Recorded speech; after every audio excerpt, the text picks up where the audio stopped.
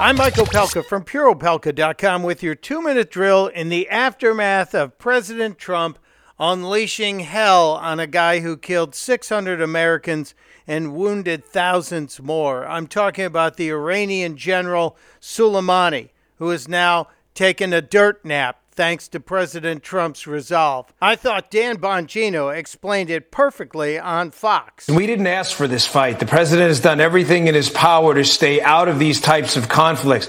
But if you're going to keep poking the bear, you better be prepared to leave the region in a body bag. No one was bathed in more blood than Soleimani. He's been doing this for 20 years. He's been doing this in Iraq. He's been doing this in Bahrain. He's been doing this in Syria, in Yemen, in Lebanon. And now he is no more. His reign of terror is over tonight, thanks to President Trump. Spot on, Dan Bongino, but the Democratic candidates for the White House don't agree with you. Neither does actress Rose McGowan, who apologized to Iran, and she says 52 million Americans are being held hostage by this guy.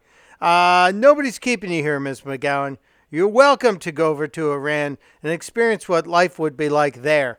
I prefer to take the position of Colonel Allen West. This is going to draw a very clear difference, a delineation between President Trump and what he is doing and these people that are running to be president of the United States of America on the issue of national security. So I think that they are not starting off 2020 on a good political footing if they're going to start siding with Iran and not taking action against a terrorist organization, which is what the Quds Force is. Nailed it. Thank you, Colonel West. Testudo, my friends. Testudo.